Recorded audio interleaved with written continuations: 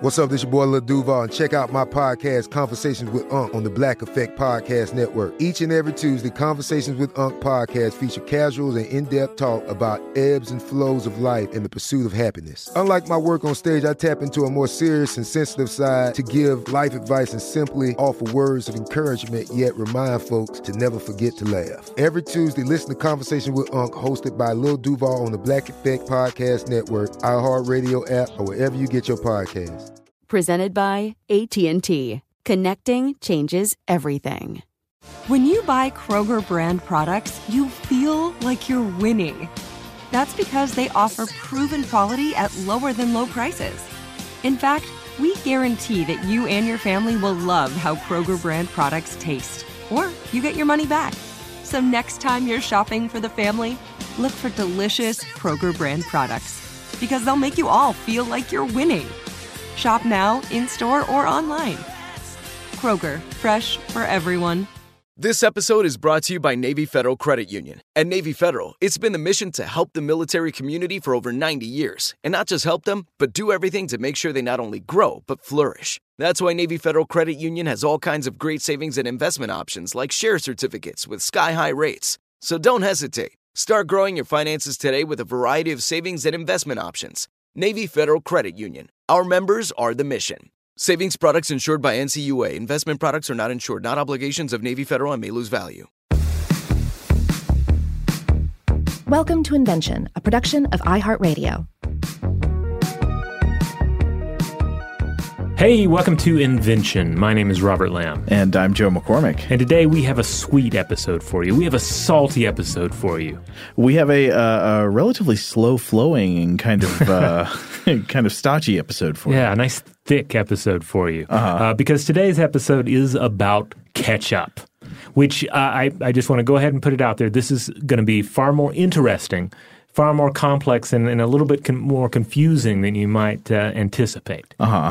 You know, I was wondering if we should start by confessing the strange things that we put ketchup on, because you just assume everybody has some strange thing they put ketchup on, but I realize I am so boring when it comes to ketchup. They go on fries. They're for French fries. These days I put ketchup on French fries if I have them. I put them on tater tots if I have them. What else? Those are the main things, really. If I'm making my own cocktail sauce, obviously I use ketchup as the base for that. Right. But yeah, aside from that, I don't think I ever had any strange ketchup habits growing up. I think I would occasionally take a baked potato and cut it up into rounds and put ketchup on that. Nice. To the at least slight disapproval, I think, of the rest of the table. But my argument was, look, this is essentially the same as French fries. We put ketchup on French fries. I'm just doing this to my baked potato instead of covering it in butter and sour cream and what have you. How about you, Seth? Do you put ketchup on soft serve? He says no. My son doesn't even put ketchup on anything, and he's certainly at that age where you see a lot of strange ketchup or even sort of ketchup-first strategies, like one I've definitely seen before. And maybe I did see him do this when he was younger. It was like take a French fry, dip it in the ketchup, lick the ketchup off the French fry, dip the French fry again, and essentially use the French fry as a soggy delivery system for that sweet, sweet and vinegary and salty, overpowering taste profile that is ketchup. You know, I was looking at the Heinz website earlier today, and I found one page where they were like, they were trying to, I think, advertise the benefits of ketchup beyond just it tasting good. And they were like, you can use ketchup to get your kids to eat healthy foods. Just put ketchup on healthy foods and then they'll eat them. And I was thinking, I don't know, how exactly does that work? Do you put ketchup on spinach and then they eat the spinach? You put it on sweet potatoes? And I don't know. Yeah, I mean, I don't have a lot of room to talk on this because my son fortunately has always been a very good eater. But I can imagine if you're struggling, just trying to get any food into a young child, you would turn to putting ketchup on just about anything to make it happen. You know, we don't want to vilify ketchup today because ketchup already in many ways has a pretty bad reputation, especially among foodies and, people of sophisticated palates. I think sometimes look at ketchup as a thing that's just ruining the culinary world. It's worldwide, global homogeneity in cuisine. It makes everything taste the same. It just crushes individual flavor profiles of foods. It signals that like you don't want to taste anything for itself. Yeah, generally it's considered an insult to reach for or ask for the ketchup when you order something at a really nice restaurant or even just a passably nice restaurant. Unless, of course, you have ordered the burger and fries or some sort of manner of fries and it comes with, say, a house-made ketchup that is exclusively used for dipping. But then again, you get French fries at a nicer place. They're probably going to have some other dipping options that are also fantastic that deviate from the standard ketchup trope. Yeah, smoked tomato mayonnaise or something. Yeah, that sort of thing. And certainly we have more condiment possibilities available to us now because but for the longest, like ketchup, like that's what we grew up with. The ketchup is what you got at all the fast food restaurants. And today you go to just about any restaurant and there will be ketchup there. It's going to be there in pumps, in bottles, in packets, in slices even. Well, I don't know how many restaurants are really leaning on the ketchup slices, but ketchup slices do exist. Yeah, if you haven't seen it, they're like the Kraft singles, basically, but it's ketchup. Basically, someone said, the hardened, dried ketchup that coagulates around the cap? What if I had a whole slice of that?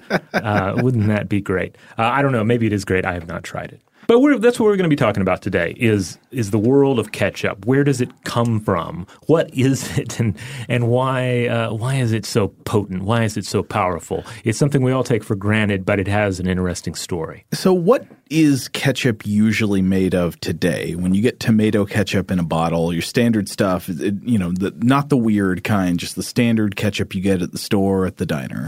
When we think of ketchup and we think of that thick red stuff that you squeeze out of a bottle, you're generally talking about tomato sauce, sugar or another sweetener, vinegar, salt, and some sort of proprietary blend of spices and seasonings. Industrial additives, maybe, preservatives, something like that. Yeah, and I think commonly your tomato element and your sugar element are probably going to be tomato paste and high fructose corn syrup. Yeah, high fructose corn syrup has, of course, become the standard, especially here in the United States.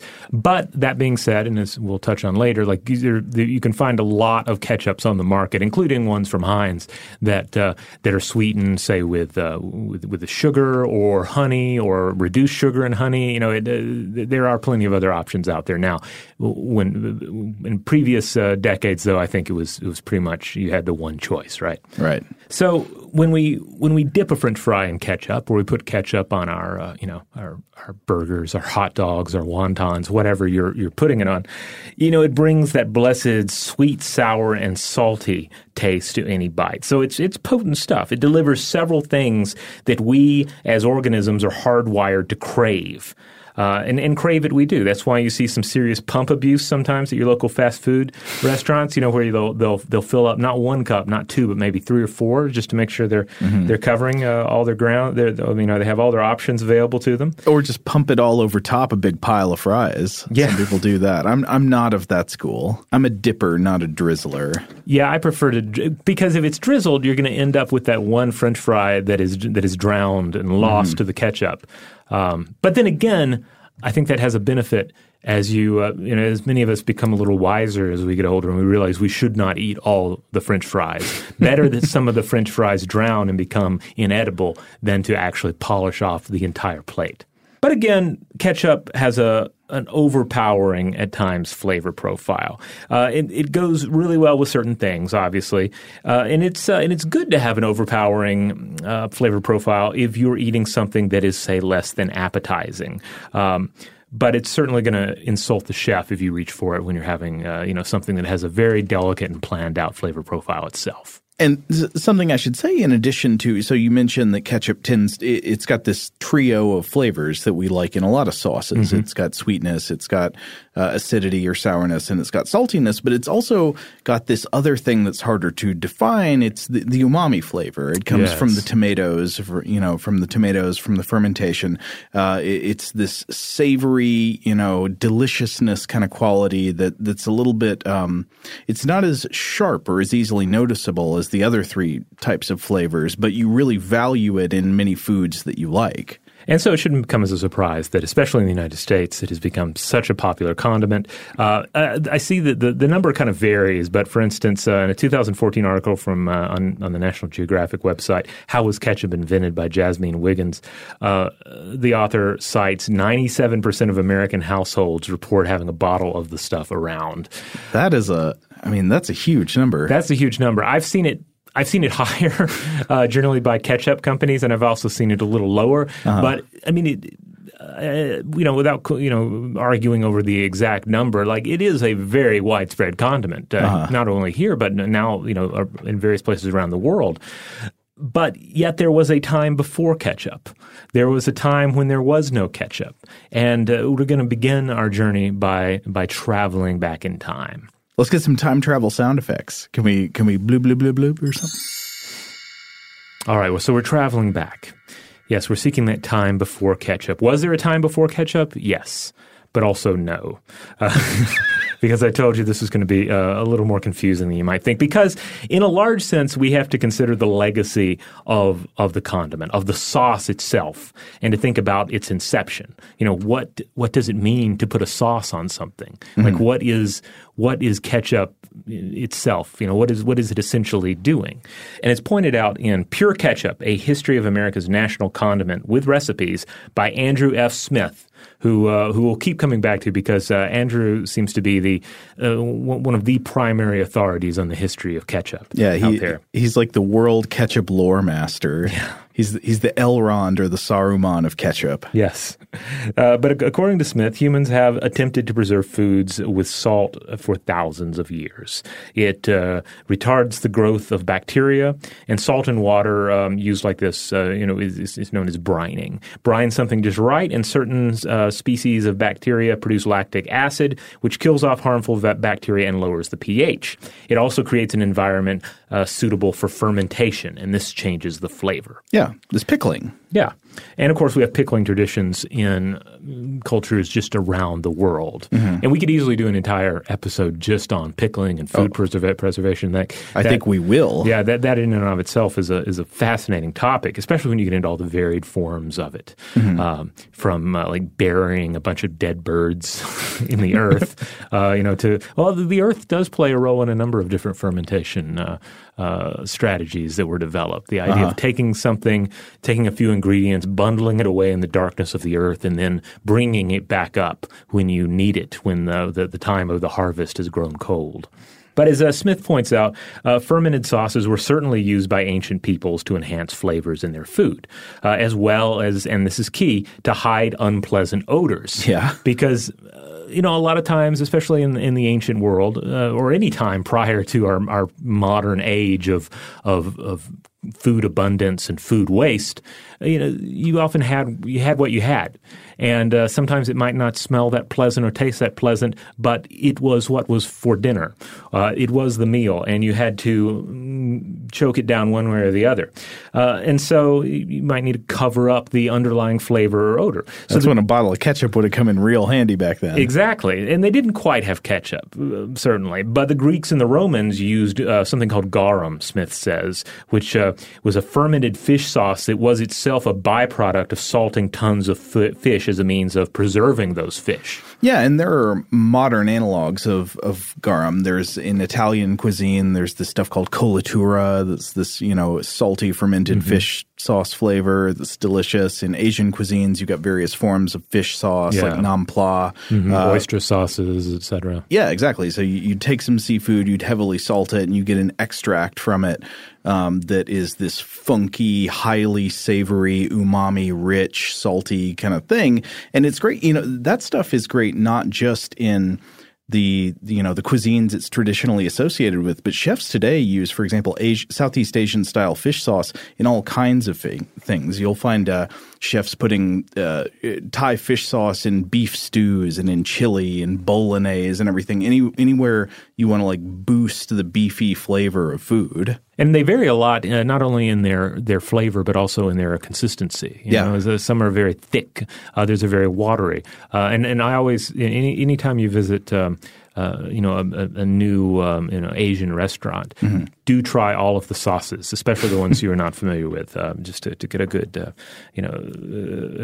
overall of the taste sensations available. Totally. So, yes, obviously we have a wealth of pickling traditions from around the world, though, as Smith points out, in the medieval world, in the medieval European world, the byproduct of those pickling endeavors were often just discarded instead of being reutilized as some sort of a sauce. I have to say that my son does not adhere to this, as he loves to drink down the pickle juice from the pickle jar. He'll drink down the sardine oil from the sardine can. He does not waste any of it. Well, first of all, I can sympathize because, of course, pickles are delicious, and that liquid, therefore, is also somewhat delicious. But second, this brings up – I don't even know if we should get into this. This is – Oh, we probably should. Okay. I don't want to spend half an hour talking about this, but I just had to mention my favorite article of all time from my hometown newspaper. The Chattanooga Times Free Press hit, "Caught in a Pickle, Chattanooga Attorney, Friends Explains Strange Addiction." And it's about people who can't stop drinking pickle juice. The main figure in this article is a local lawyer who tells these stories about how when he's driving home from work, he would stop at the grocery store and he'd get a jar of pickles. He'd take them out to his car and he'd dump all the pickles out in the parking lot and just guzzle down all the juice. But now he's figured out that the smarter and more economical thing is just to buy jugs of pickle juice, like dill pickle juice, by itself. You can order it from various manufacturers. I guess some people just add their cucumbers straight to dill pickle juice. But there are these accompanying photos on the Times Free Press website of this guy posing with a gallon jug of dill pickle brine like it's a prestigious award. Yes, I love this. I've read articles about like people who are such fermentation enthusiasts that they and sometimes they back this up with arguments about the health benefits of fermented products and they'll sometimes take on a very fermentation heavy diet. But I also have heard just anecdotal accounts. I think my aunt was really into kraut juice for a long time, and maybe still is. Just because she liked it, or for like health remedy kind of? I think it was because she just liked the flavor. Well, I love pickles too. I don't go that far, but. Yeah. It reminds me of the Hannibal Buress stand-up comedy bit where he's talking about saving the jar of pickle juice after all the pickles are gone so that he can flick it onto his grilled cheese sandwich. I don't know this bit. It sounds smart. Yeah, basically it's like it's a bit about roommates and not wanting the roommate to throw out the pickle juice because the pickle juice still has use. It can still be flicked onto and I think that gets down to what we're talking about here. Yes, right. the resulting pickle juice is still packs flavor. It can still be used to enhance other foods. So even though in the medieval European world, people weren't that into saving their food preparation juices, still you had traditions of creating sauces. From early Greek times onward, Europeans made sauces that were based in large part on vinegar, ranging from the simple to the complex, and they grew very complex in Elizabethan Britain. Sauce, after all, is where we get the saucer from, which is, of course, ends up being so vitally connected with the tea culture that grows out of Britain. It's actually for sauce? I had no idea. This according to our ketchup expert, Andrew F. Smith. All right. Well, I don't mean this as a slam against British food, but if you are sometimes going to be consuming – I don't know, say largely bland foods in your diet, sauces are clearly going to become pretty popular. Yeah. And he points out that in Robert May's 1685 book, The Accomplished Cook, the author lists 13 sauce categories. And each of those sauce categories can contain upwards of a dozen different sauces that you can make to, say, put on your mutton. Yeah. Now, I don't know how this lines up historically with the French sauce tradition, but obviously that's a huge thing as well. The French have all these French high cuisine has this whole family system of sauces, like sauces that you make and then the sauces that are derived from those sauces, the mother sauces and the sauces you make out of them. For example, you might make like a French brown sauce, and then from that can be derived these vinegar-based changes. It's very complex. So that's the European theater, roughly. But then also, of course, across the continent, across Eurasia, you have different traditions going on. Salted and fermented fish sauces are an ancient part of Southeast Asia and as well, and they too are numerous and varied in their flavor and consistency. For instance, in China, the soybean was domesticated by roughly 2838 BCE, and eventually soy sauce springs from this. Right. One of the great sauces of human creation. The ultimate savory condiment. Yeah. And then, eventually the Western and Eastern kingdoms of the sauce eventually meet. And during the 16th and 17th centuries, British and European sailors were introduced to and impressed by the various soy and fish sauces and sauces that they inevitably didn't even really know, what the ingredients were. They just knew that when you put it on food, it was amazing. And they no doubt, were enthralled by the possibility of bringing these sauces back to spice up things at home that were either bland or had grown bland to their now excited palate. So they encountered these things on their voyages. Smith writes, quote, "From this culinary crucible of salted, pickled, and fermented foods from ancient Europe and exotic Southeast Asia, British ketchup materialized during the 18th century." All right, it's time to take a break, but we'll be right back with more on the history of ketchup. This episode is brought to you by Navy Federal Credit Union. At Navy Federal, it's been the mission to help the military community for over 90 years. And not just help them, but do everything to make sure they not only grow, but flourish. That's why Navy Federal Credit Union has all kinds of great savings and investment options like share certificates with sky-high rates. So don't hesitate. Start growing your finances today with a variety of savings and investment options. Navy Federal Credit Union. Our members are the mission. Savings products insured by NCUA. Investment products are not insured, not obligations of Navy Federal and may lose value. Rain or shine, every day is a great day for fishing, right? You got rain gear, but you can't overlook sunny day gear. A Columbia PFG Solar Stream Elite hoodie has you covered on the sunniest days. Like literally. I mean, who wouldn't trade a sunburn for a trophy fish? But why do it if you don't have to? Especially when this Solar Stream Elite hoodie is built with broad spectrum UV protection. We're talking UPF 50, and it has airflow so you don't overheat. And what's the alternative? Putting down the rod every half hour so you can slather on some sunscreen. Seems like an easy choice to me. Columbia PFG has you covered with their Castback TC shoe. Its OmniMax cushioning and traction system helps if you're on your feet a lot, say, fighting a fish. Not to mention keeping you sure-footed on a wet rocking boat. So if you're going to be spending long days out on the water, and I sincerely hope that you will be, head over to Columbia.com/PFG and shop all their performance fishing gear. You can work from the road while turning your vehicle into a powerful high-speed data Wi-Fi hotspot with AT&T in-car Wi-Fi. On a network that covers more roads than any other carrier. Connect up to 10 devices and stream conference calls. Finish up that presentation or answer last-minute emails. Go to att.com/in-car Wi-Fi to see if you're eligible for a free trial today. Based on independent third-party data, always pay careful attention to the road and don't drive distracted. Wi-Fi hotspot intended for passenger use only when vehicle is in operation. Compatible device and vehicle required. All right, we're back. Okay, Joe, who invented the ketchup? Was it Sir Carmichael Ketchup?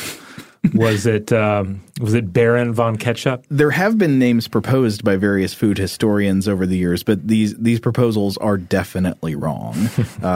We just know for a fact. We don't know the inventor of the original ketchup, but as we've been explaining somewhat, the question of ketchup's inventor is fraught anyway because the sauce has evolved so much over time. So where do you put the inventor? Ketchup seems to be a long lineage of copies of types of sauces. And so the origins of ketchup bear very little resemblance to the sauce that's sold under that name in most of the world today. But nevertheless, we will do our best to trace the origins of how that sauce came to be. So when you think about the characteristics of ketchup, Andrew F. Smith points this out, and I think he's correct. You try to think of the three main characteristics of ketchup. You'd probably think that it's something that's thick, something that is sweet, and something that is made from tomatoes, right? Yes, and of course also just vitally red. Yeah. Like so red that it often in our comedies and cartoons, it is a substitute for human blood. Yes, and so the origins of ketchup possess probably none of these qualities at all. Not made from tomatoes, not sweet, not thick, not red.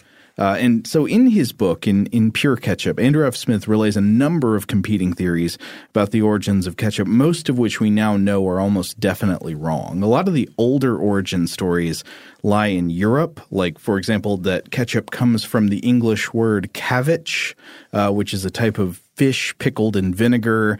This and the idea that this is a cognate for the French term escabeche, which means like food in sauce, or the Spanish escabeche. This theory is now considered incorrect. It seems generally agreed that ketchup, as we were saying before the break, comes from some kind of tradition of Asian cuisine. But while that's pretty well established, it gets harder to pin down in more definite ways.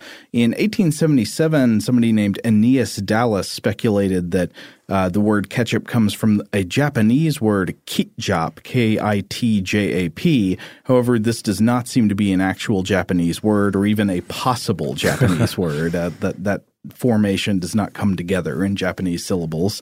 It's also been speculated to have come from a Malay word, K-E-C-A-P. I'm not sure how that would have been pronounced, maybe ketchup.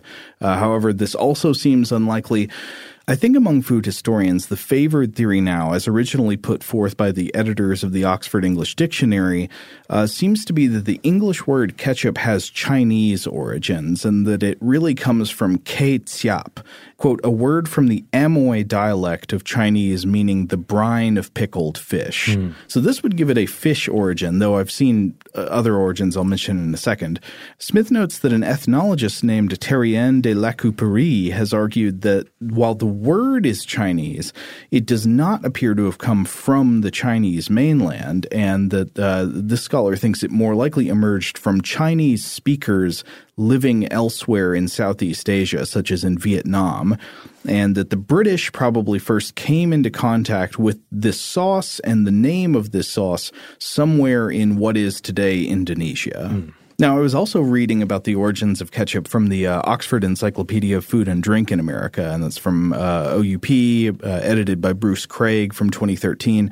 The editors there – also I should say that the entry is by Andrew F. Smith, who yet again apparently just seems to be the ketchup master. But this entry is more recent than his book, so I would imagine it incorporates more recent sources and scholarship on that. Though the editors here and Smith seem to still be going with the idea of the Chinese language origin story for the term ketchup. They think it comes from kei-tsiap, and it would refer to a savory fermented sauce. Here, though, they say not made out of fish, but made out of soybeans. So I'm not sure. There seem to be these competing theories about whether this sauce would have been fish-based or soybean-based or maybe both, but there does seem to be general agreement that this was some kind of very umami-rich, savory kind of sauce. And fermented soybeans in salt or brine provide a fantastic savory flavor in many forms. We've talked about fish-based sauces like garum or whatever, but soybean-based sauces are amazing. Of course, soy sauce, the ultimate savory condiment, is brewed with soybeans and usually some kind of roasted grain. But that's not the only one. You've also got, for example, miso in Japanese cuisine, which is a seasoning often in a paste form that gets made from fermented soybeans and other varying ingredients like koji. This reminds me, you'll occasionally see sort of, loose time travel arguments where someone will say, hey, if you were able to bring back, 6 machine guns in a time machine and go back to ancient Rome, could you conquer the Roman Empire? I think of even more interesting question is if you were to bring back like a single caddy of spices and sauces from, say, your local Vietnamese restaurant or Thai restaurant. Did you conquer the British Empire? Could you conquer, any empire of the British Empire or certainly the Roman Empire? The Romans were big foodies. They were all about exploring new flavors. But if you were to present them with this, would you have the upper hand? At least until you ran out, anyway. Yeah. Maybe instead you should bring like a soy sauce brewery along with you or something. Yes, a few recipes, secret recipes in code. So Smith writes anyway that the British colonists and traders would have come into contact with sauces of these kinds either maybe while in China or, as we were saying earlier, maybe more likely somewhere in Indonesia. And then they tried to duplicate the flavor once they came back home, but without access to the crucial ingredient, at least in one branch of this theory, of soybeans. Yeah, I love the idea that they've brought their this precious sauce back with them, and they've used it up. They've beat on the butt of the bottle. They've used their knife to get as much out as possible. They've added hot water and shaken it up and then poured the remnants onto their food. But now they are out, and they must try somehow to create it again with the limited resources that they have. So it's like people doing the copycat recipes. The same way today you'll find somebody with a blog who's like, here's my Chick-fil-A chicken sandwich recipe. Yes. Make it home instead of going there. Mm-hmm. That's what they would do with this sauce. And another one of the reasons I was thinking about this origin in Southeast Asia and in Indonesia is you mentioned earlier that Nat Geo article by Jasmine Wiggins that it cites as an example of an early ketchup recipe in English, a recipe published by an author named Richard Bradley in 1732 for something called ketchup in paste, which said that the sauce came from, quote, Bencoolen in the East Indies. And I think this must be referring to an area of British Bencoolen, which is spelled differently than it is here in this citation, but would have been pronounced the same, I guess. And it's this coastal region of Sumatra around the area of today's Bengkulu city, which is, of course, in the country of Indonesia. But anyway, wherever this comes from, it's somewhere over there, and the British bring it back to Britain. And they've tasted this awesome savory sauce. It's got this salty umami punch. Maybe it's made out of fish, maybe it's made out of soybeans, maybe both. But they want to eat it again when they're back home. Like you said, they've emptied out the bottle. It's all gone, and you lack a crucial ingredient, perhaps. Maybe you don't know what the crucial ingredients are, so you just try to do this copycat. So the British traditions actually have plenty of alternative umami bomb ingredients that they could substitute to try to recreate this flavor. One, for example, would be anchovies. Another would be oysters. Another would be mushrooms. Mushrooms are a great umami-rich, savory ingredient. If you want to boost that kind of flavor in something, try adding dried mushrooms to it. I've also read that they tried kidney beans and walnuts, though that's weird. I've never thought of kidney beans or walnuts as umami-rich in flavor, but maybe I don't think of them right. Yeah, and so they used all of these ingredients in their various British ketchups. Wiggins also points out that Jane Austen, the acclaimed author, is said to have been a big fan of mushroom ketchup in particular.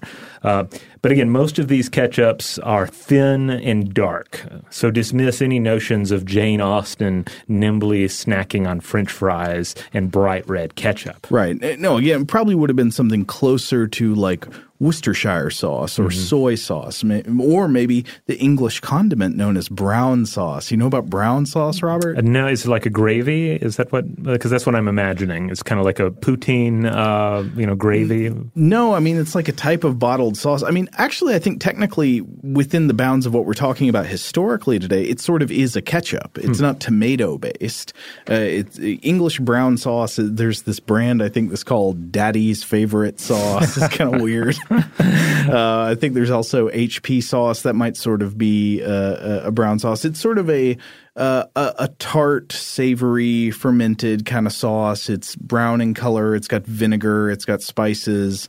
And people put it on, breakfast, like on your full English breakfast. You're eating some eggs and sausage and baked beans. I don't know that I've had it, but I have seen brown sauce mentioned. Yeah. So basically, I think brown sauce is in line with what would have been considered ketchup at this time.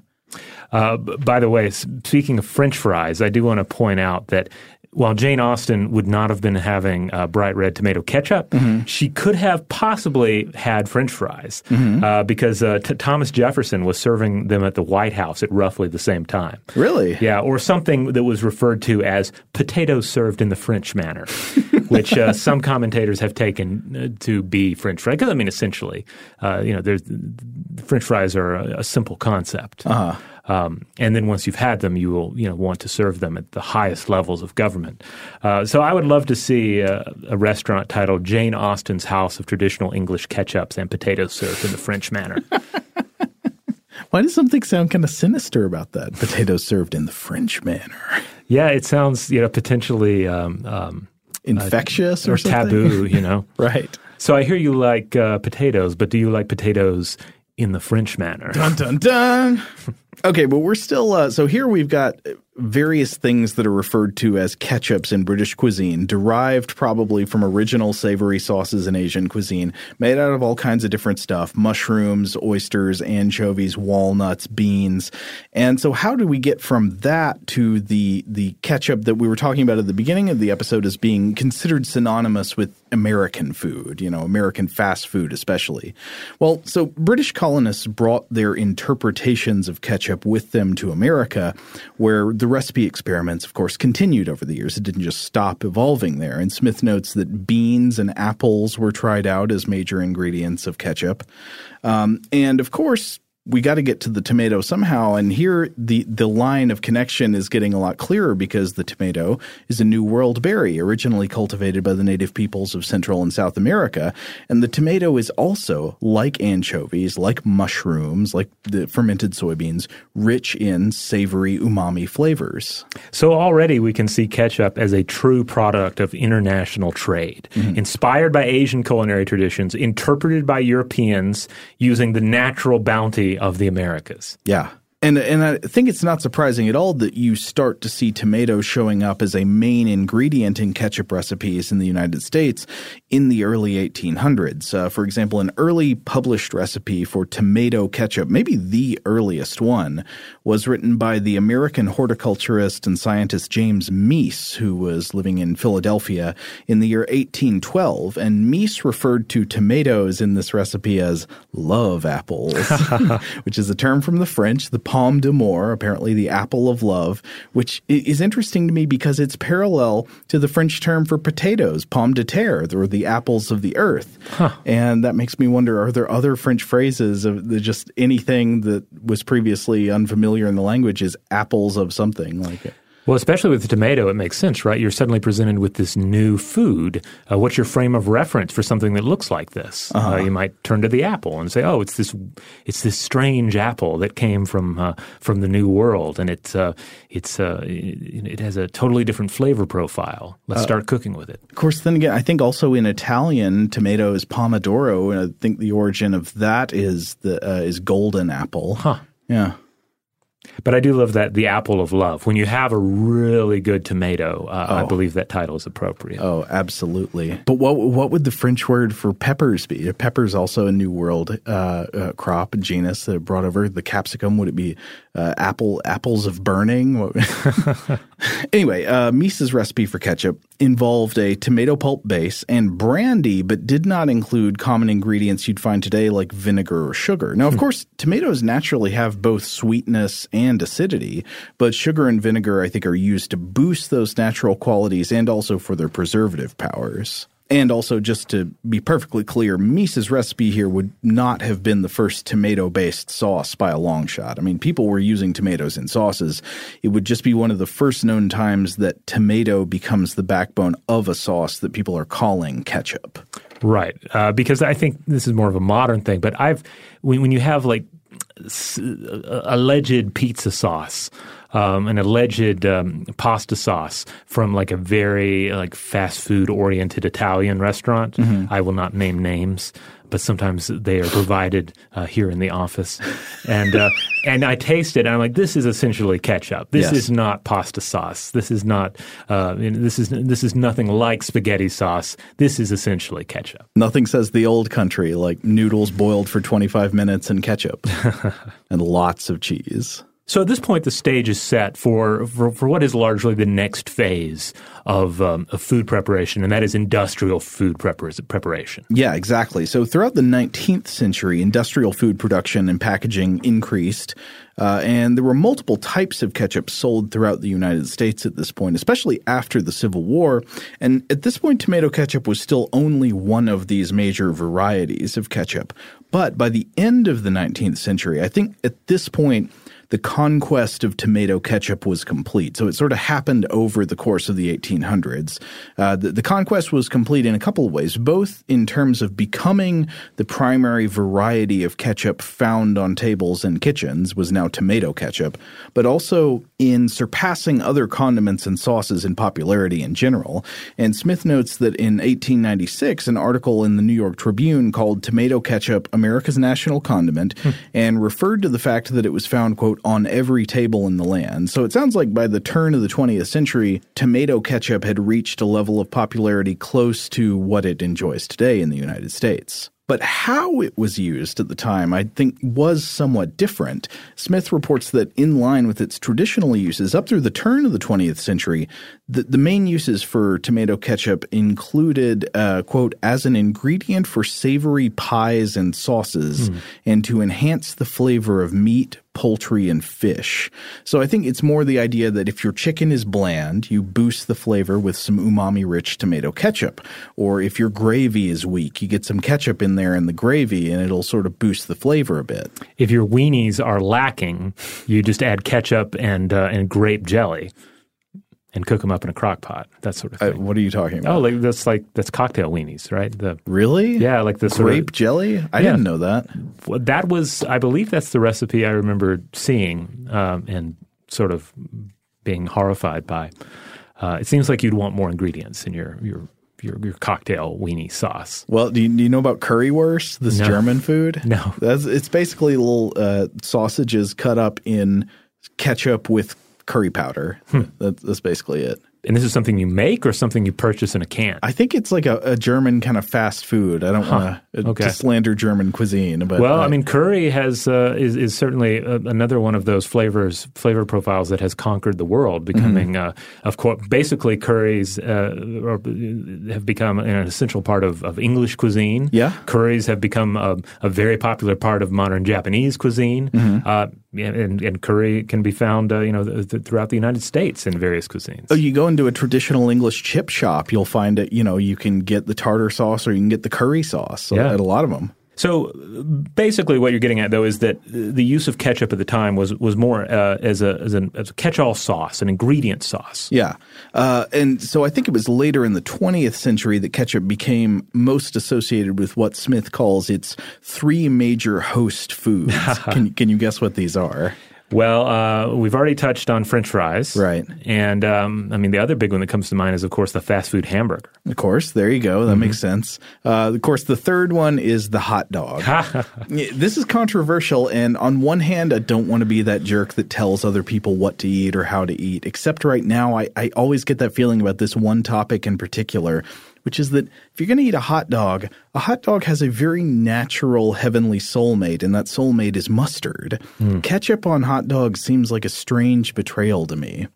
Yeah, well, I don't have a real firm opinion. When I have a veggie dog these days, I tend to have mustard, yeah. I tend to put sauerkraut on it. Sauerkraut's a great choice. Yeah, and I also like a little horseradish.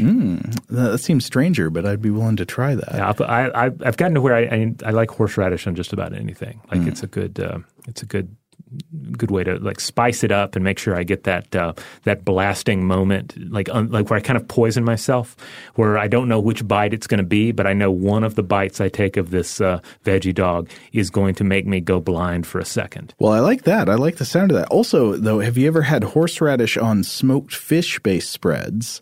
Like on a smoked trout or like a baked salmon kind of spread? I don't know that I have. Yeah. I've had like the wasabi in sushi, which that's an example of the horseradishy type flavor going super well with fish flavors. So I imagine it would be amazing. It's very good. The local restaurant here in town, the General Muir, is kind of like a New York deli style place. They do like a baked salmon spread with horseradish on top. It's delicious. Now, speaking of putting sauerkraut on dogs, though, I bet other traditions that are similar to sauerkraut, say kimchi, would be amazing on a hot dog. Absolutely, yeah. Kimchi's good on everything. But anyway, I guess one thing that we should realize from this history is that if there's one feature we most often think of as necessary for ketchup, it probably is that it's a tomato-based sauce, and this is just historically not the case. Tomato-based ketchup is a particularly popular variety of ketchup that achieved dominance over time. Now, we were already alluding to them earlier, but when you talk about ketchup, you got to talk about one big brand name, right?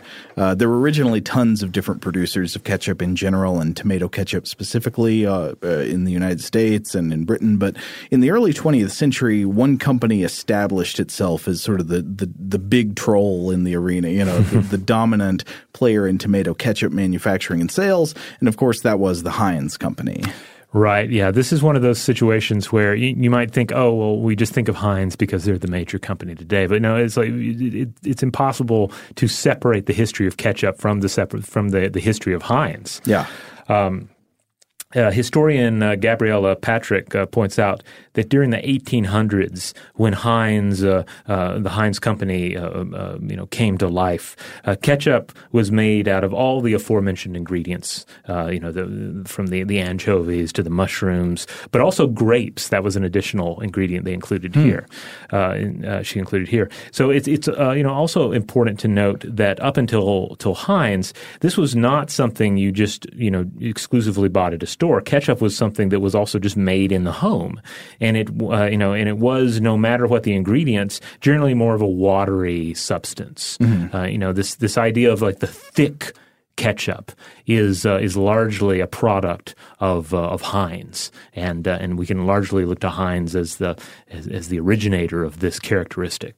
And they would go on to make a big deal about that thickness. I want to talk about that in a bit. So Heinz focused in on tomato sauce, sugar, vinegar, and spices. And then they made it thick. They made it as thick as you're probably accustomed to. Thick in a way that it wasn't made in the home. And thick in a way that certainly lends itself to certain usages that you wouldn't be able to get out of just this watery substance. Yeah, it would be less appealing probably to, say, squirt on top of a hot dog. If it's watery, it would just kind of like soak into the bun maybe. Or to dip fries in for that matter. So H.J. Heinz Company had existed for decades, and they've been selling tomato ketchup since 1873. And Heinz remained the largest producer of ketchup throughout the 20th century. It was flanked by competitors like Hunt's and Del Monte. One interesting historical intersection, I thought, is between the Heinz Company and a book that I was talking about in our summer reading episode of Stuff to Blow Your Mind recently. And that concerns the push for pure food and drug laws in the United States by the chemist Harvey Washington Wiley and others. So in 1906, when the U.S. Congress passed the Pure Food and Drug Act, a lot of industrial food producers would have been using preservatives like formaldehyde and borax and stuff that Wiley was very against. And one major beneficiary of this act apparently was Heinz, since I was reading a New York Times article that mentions that they had a method to sterilize and bottle ketchup at scale without the use of toxic preservatives. And because they already had this method at a plant, I believe it was in Pennsylvania, they benefited from the passage of this law. All right, on that note, we're going to take a quick break. And when we come back, we will continue our discussion of what is essentially the modern history of ketchup. This episode is brought to you by Navy Federal Credit Union. At Navy Federal, it's been the mission to help the military community for over 90 years. And not just help them, but do everything to make sure they not only grow, but flourish. That's why Navy Federal Credit Union has all kinds of great savings and investment options like share certificates with sky-high rates. So don't hesitate. Start growing your finances today with a variety of savings and investment options. Navy Federal Credit Union. Our members are the mission. Savings products insured by NCUA. Investment products are not insured, not obligations of Navy Federal and may lose value. Rain or shine, every day is a great day for fishing, right? You got rain gear, but you can't overlook sunny day gear. A Columbia PFG Solar Stream Elite hoodie has you covered on the sunniest days. Like literally. I mean, who wouldn't trade a sunburn for a trophy fish? But why do it if you don't have to? Especially when this Solar Stream Elite hoodie is built with broad-spectrum UV protection. We're talking UPF 50, and it has airflow so you don't overheat. And what's the alternative? Putting down the rod every half hour so you can slather on some sunscreen. Seems like an easy choice to me. Columbia PFG has you covered with their Castback TC shoe. Its OmniMax cushioning and traction system helps if you're on your feet a lot, say, fighting a fish. Not to mention keeping you sure-footed on a wet rocking boat. So if you're going to be spending long days out on the water, and I sincerely hope that you will be, head over to Columbia.com/PFG and shop all their performance fishing gear. You can work from the road while turning your vehicle into a powerful high-speed data Wi-Fi hotspot with AT&T in-car Wi-Fi. On a network that covers more roads than any other carrier. Connect up to 10 devices and stream conference calls. Finish up that presentation or answer last-minute emails. Go to att.com/in-car Wi-Fi to see if you're eligible for a free trial today. Based on independent third-party data, always pay careful attention to the road and don't drive distracted. Wi-Fi hotspot intended for passenger use only when vehicle is in operation. Compatible device and vehicle required. All right, we're back. So we've been talking about how, in a way, tomato ketchup is already something that has a global culinary history. It came from Asian cuisine originally, and then was something that British cooks tried to recreate and then spread to America, had tomatoes incorporated. But today, tomato ketchup is not just a regional favorite condiment. It is a huge global manufacturing success. It's spread to countries all over the world, especially alongside fast food franchises. And Andrew F. Smith notes that as of 2013, Americans purchase 10 billion ounces of ketchup every year, which works out to about 3 full bottles for every person in the country. That's a lot of ketchup. That's more than my household. Well, that's more than my household's purchase of ketchup bottles. But I don't know, when you start looking at ketchup consumed elsewhere, maybe it is accurate. I'm not sure. Yeah, for the whole world and not just America, sales top 840 million 14-ounce bottles a year. The Heinz Company alone claims that they sell 650 million bottles of ketchup a year, and they also claim, in addition to that, to sell 11 billion single-serve plastic packets of ketchup every year. That means about 1.5 ketchup packets per human on Earth. Wow. Now, another fact about Heinz ketchup specifically, we're all familiar with the Heinz ketchup bottle, the glass bottle that's on the table at the restaurant. If you've ever fought the battle of rheology against the slow-pouring ketchup stuck up in a glass Heinz bottle, apparently, we were alluding to this earlier, the slow pour of Heinz ketchup is something Heinz used to specifically boast about in ads for their product, resting on the logic that a thick, slow-pouring ketchup was, is higher quality. It means it's made from more tomatoes. Well, interesting. I could see how that messaging would stick to the experience of the thick ketchup. I mean, they've really got ads about it. I've got a link to one in here that's an old TV ad of theirs that's got this like jazz music playing, and they say like, for the slow pour. I don't know if there were there fast pouring ketchups at the time that just didn't make the cut over the years? I'm guessing like your waterier ketchups. The more essentially more traditional ketchups are coming out as a water. Or also maybe it's I wonder if there were cases where restaurants were cutting their ketchup with water. Yeah, that could be true. I wonder if some still do that. So there was a claim made directly by the Heinz Company that I found recently that they apparently still enforce slow pour as one of the quality control metrics of their ketchup. Quote, ketchup exits the iconic glass bottle at 0.028 miles per hour. If the viscosity of the ketchup is greater than this speed, the ketchup is rejected for sale. So this works out to about 2.46 feet per minute, or about 1.25 centimeters per second. So they claim they reject a batch if it flows faster than that, but what if it flows slower? Also, at what temperature? So many rheology questions about ketchup. Well, I imagine these are insider details that the ketchup testers would be privy to. Yeah. But here's the thing. What happens we've all had this experience. Or, well, I don't know if everyone does because now we have so many squirt bottles of ketchup. Right. But I feel like a lot of us have had that experience where you're trying to get the ketchup out of the bottle and it won't come out.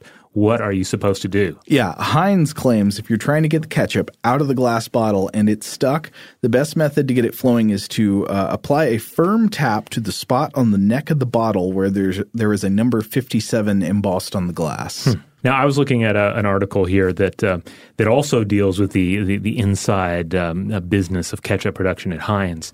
NPR's All Things Considered ran a great story just earlier this year titled "Meet the Man Who Guards America's Ketchup" by Dan Charles. He's like the knight at the end of The Last Crusade, who's there standing. I have waited for you to come and take the ketchup recipe, but you must be worthy. Yes, and that individual is Kraft Heinz Ketchup Master. That's his title, Hector Osorno.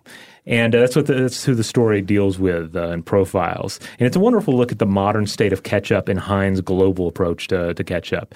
So Osorno points out that their ketchup's taste has remained constant. The Heinz taste has remained constant, but the exact recipe differs from market to market. Mm-hmm. And this became an issue a few years ago, apparently, as they had to come up with a recipe to satisfy all of Europe, despite the fact that Germans prefer a ketchup with more of a vinegary taste, and the British prefer a ketchup with more of a spicy taste.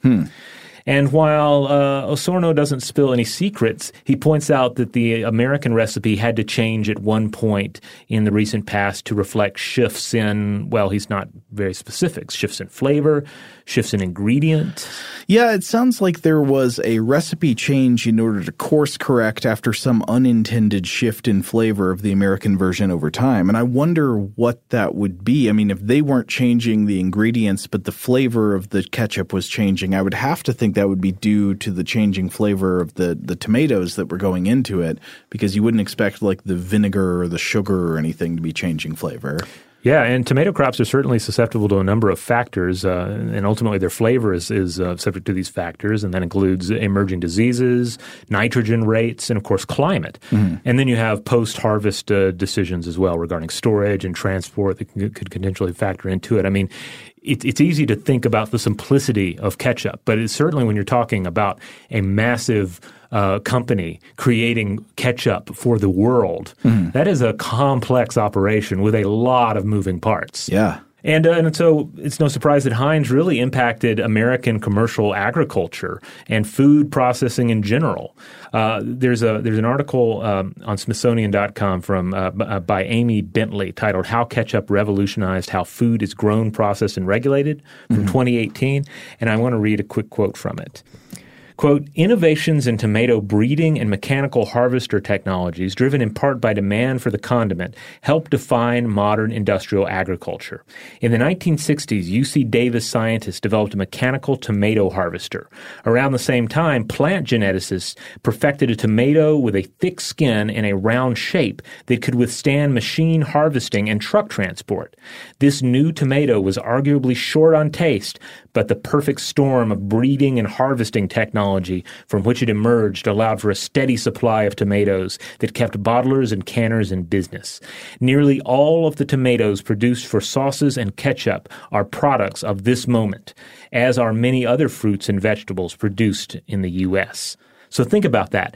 The invention of Heinz tomato ketchup by food scientists led to essentially the reinvention of the tomato itself. Yeah, and you see this come through. I mean, have you ever wondered why, if you get a tomato at the grocery store, it tastes nothing like a really amazing heirloom tomato grown in a garden or by by a small farmer or something?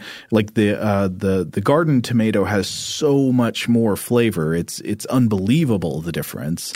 And I think a lot of that has to do with facts about what kinds of what is selected for when you're creating a grocery store tomato, which is probably similar to an industrial tomato. It's tomatoes that have to be able to survive the harvesting and transport process and then be appealing in whatever form they're sold. And so, for example, like tomatoes you buy at the grocery store are probably a big thing that's being selected for in the breeding process is just them not getting crushed in being harvested and shipped to the store. Yeah. So if you have given up on tomatoes, you think you don't like tomatoes and you're basing that mostly on grocery store tomatoes, then you really should try, if you have the opportunity to, try an heirloom tomato, try a farmer's market tomato, and see if that doesn't give you something a little different. I will say also a very good compromise if a lot of people they can't make it out to the farmer's market, or it's not the right time of year or whatever. If you're looking for a compromise, try cherry tomatoes or little grape tomatoes. I think those tend to be the best variety of tomato that you can get at a large-scale grocery store. So speaking of grocery stores, today Heinz sells about 70% of America's ketchup. And yes, the product is largely a monolith, but they and other ketchup makers have shaken things up. They've experimented with new concepts. And a big part of this is that the very international world that ketchup emerged from has kind of come back to challenge it in some ways. And in some cases, these products are very ketchup-like in their profile. I mean, consider blessed sriracha sauce or holy gochujang sauce, the Korean ketchup-like sauce. I love gochujang. I love it. Yes, it's so good. I've been using it. And I started off, of course, just using it, like on a bibimbap kind of a bowl. But now I keep using it on things that are not even necessarily Korean, just because it's so good. And it is kind of like Korean ketchup. In fact, if you do an Amazon search for, quote, Korean ketchup, you will bring up tons of gochujang, and as well as a sponsored Heinz ad at the very top. Here's one good thing you can make in your home. If you want something really exciting to dip your tater tots in or whatever, just make yourself some gochujang mayonnaise. Ooh. Yeah, mix it up together. Oh. And then there are also changes to what in what we want out of ingredients in our processed foods. So I feel like when I was a kid, you were pretty much guaranteed that your Heinz ketchup or any kind of ketchup you would buy off the shelf was probably going to have high fructose corn syrup in it. And the consumer demands have shifted in many ways away from that. So just a quick glance at the Heinz website, you'll see that they have a number of varieties available. You can get your no salt added, your no sugar added, your organic, your simply ketchup, which is a no GMO ingredients, no high fructose corn syrup version of the product. They have a honey and reduced sugar sweetened version. They have an added veggies version that is 25% added veggies, they claim, with carrots and butternut squash. Which is interesting, getting away from the idea of just tomatoes, at least sneaking some other vegetables in there.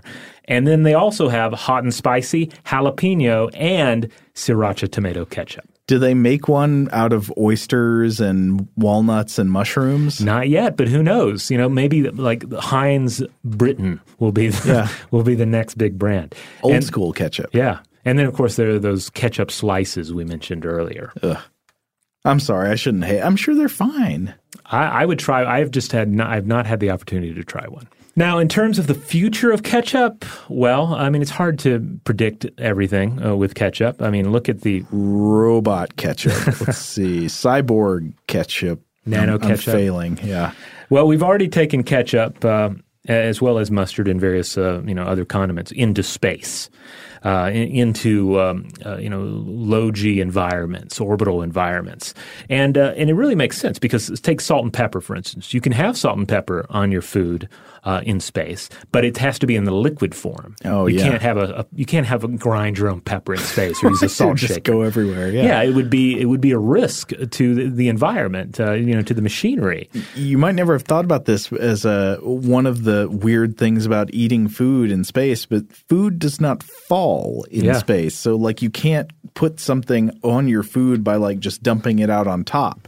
Liquids, you have to get them to adhere to your food if you want them to stick. And therefore a thick ketchup is ideal for a low G or zero G environment. I mean, in a sense, ketchup was destined to go into space. It foretold space travel in some respects. So it's reasonable to assume ketchup will continue to follow us into space and to other planets even. And to flavor the spice melange. Yeah. However, here on Earth, we're dealing with challenges here, different challenges, but challenges such as a changing climate, a warming Earth. And so companies like Heinz and other, really any major agricultural group are having to turn to sustainability efforts to deal with it. Mm-hmm. And then there are additional sustainability efforts that others are urging them to take on. I was looking at how climate change is impacting an American icon, Heinz Ketchup, which was from Harvard Business School's HBS Digital Initiative from 2016. And basically it discusses how ketchup depends on tomatoes, and tomatoes are subject to crop shortages and the resulting increased costs, as well as the challenges of decreased water availability. Mm-hmm. So basically they point out, companies like Heinz have a number of sustainability initiatives already in place, and they could stand to take a few more in order to safeguard the world's ketchup reserves for a future that is going to deal with a rapidly changing climate. I can imagine global ketchup shortages having profound negative effects. Yeah. Now, in terms of flavor, though, I don't know. It's kind of we already see a diversification of ketchup to a certain extent. Mm-hmm. I mentioned the examples from the Heinz website. So I don't know. Maybe we'll see. More savory ketchups. Maybe return of more vinegar-based ketchups. Maybe those will become more trendy. Let's see what's going to be made more abundant by climate change. Maybe algae-based ketchup. Yeah. But also another thing to keep in mind is if we're talking about like changes in the foods that we have available to ourselves, is we're forced to consider, say, more insect-based protein sources. Like that sounds like a place for ketchup, if you ask me. Yeah. Well, in getting picky kids used to new foods, they say ketchup can be helpful. And so maybe if the adults of America are the picky kids you're trying to get used to entomophagy, ketchup could play a role there. Yeah, I mean, think of it. If I say in the future we're going to have to eat more bugs, and you think ooh, well then let me rephrase that. In the future we'll have to eat more bugs with ketchup. In the future, there will be various protein-based shapes that you can dip in ketchup. Yeah. I mean, that sounds fine. I mean, that's basically what we have now at most. This is always my argument for certainly imitation meats, mm-hmm. But also for insect-based protein substances, is that we already have a situation where the meat has a very ambiguous flavor, if it even has a flavor at all. Uh-huh. And then we're depending so heavily on the fact that it's fried, on the fact that it's then dipped in ketchup or, some other sauce, but probably ketchup. Then, why not have a more sustainable substance at the heart of that? Why does the burger in many of these cases need to be made from a cow, given the environmental costs of that cow, when it could be anything, because the burger, the fast food burger, just really does not depend upon the flavor of the patty. Say hello to the Cricket Big Mac. Yeah, and really this gets back to the ancient history of the sauce. Thinking of the sauce not so much as this luxury, as this thing that makes a nice thing nicer, but perhaps a thing that can make an unpleasant thing edible. Mm-hmm. Or something that is going to add not just a fun spice, but a necessary spice to life. Surely. All right. So there you have it. The invention of ketchup. Now, obviously, we'd love to hear from listeners about this episode because most of you have probably had ketchup.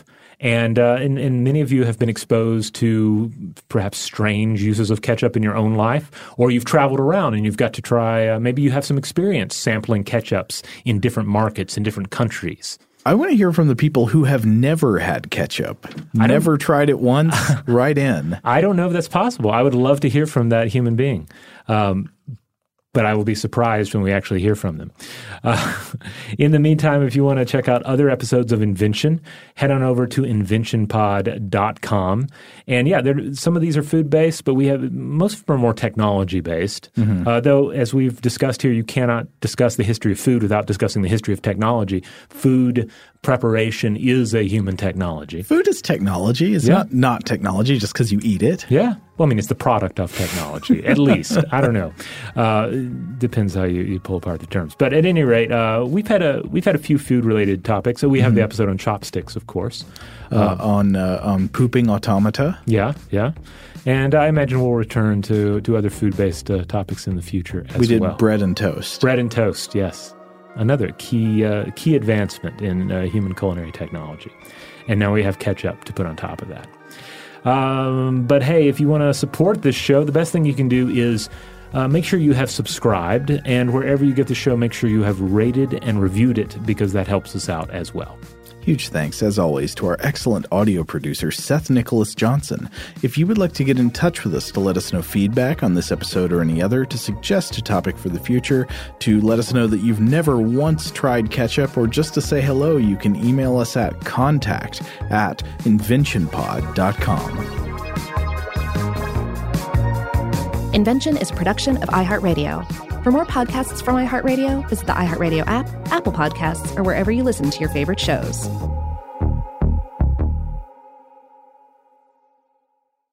This is Malcolm Gladwell from Revisionist History. eBay Motors is here for the ride. With some elbow grease, fresh installs, and a whole lot of love, you transformed 100,000 miles and a body full of rust into a drive that's all your own. Brake kits, LED headlights, whatever you need, eBay Motors has it. And with eBay Guaranteed Fit, it's guaranteed to fit your ride the first time, every time, or your money back.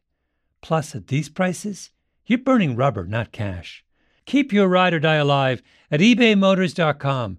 Eligible items only. Exclusions apply. This episode brought to you by 20th Century Studios' Kingdom of the Planet of the Apes. Director Wes Ball breathes new life into the epic franchise. As a ruthless king attempts to build his empire at the expense of the remaining human race, a young ape begins a journey to fight for a future for apes and humans alike. Kingdom of the Planet of the Apes. Enter the kingdom in IMAX on May 10th and theaters everywhere. Get tickets now. Hey guys, back at the playground again, huh? Yep. You know what this playground could use? A wine country. Heck yeah, and some waves so we could go surfing. Oh, yeah. Love that. A redwood forest would be cool. I'm in. Ski slopes. Let's do it. Can a girl go shopping? Yeah, baby. Wait! Did we just invent California? Discover why California is the ultimate playground at visitcalifornia.com.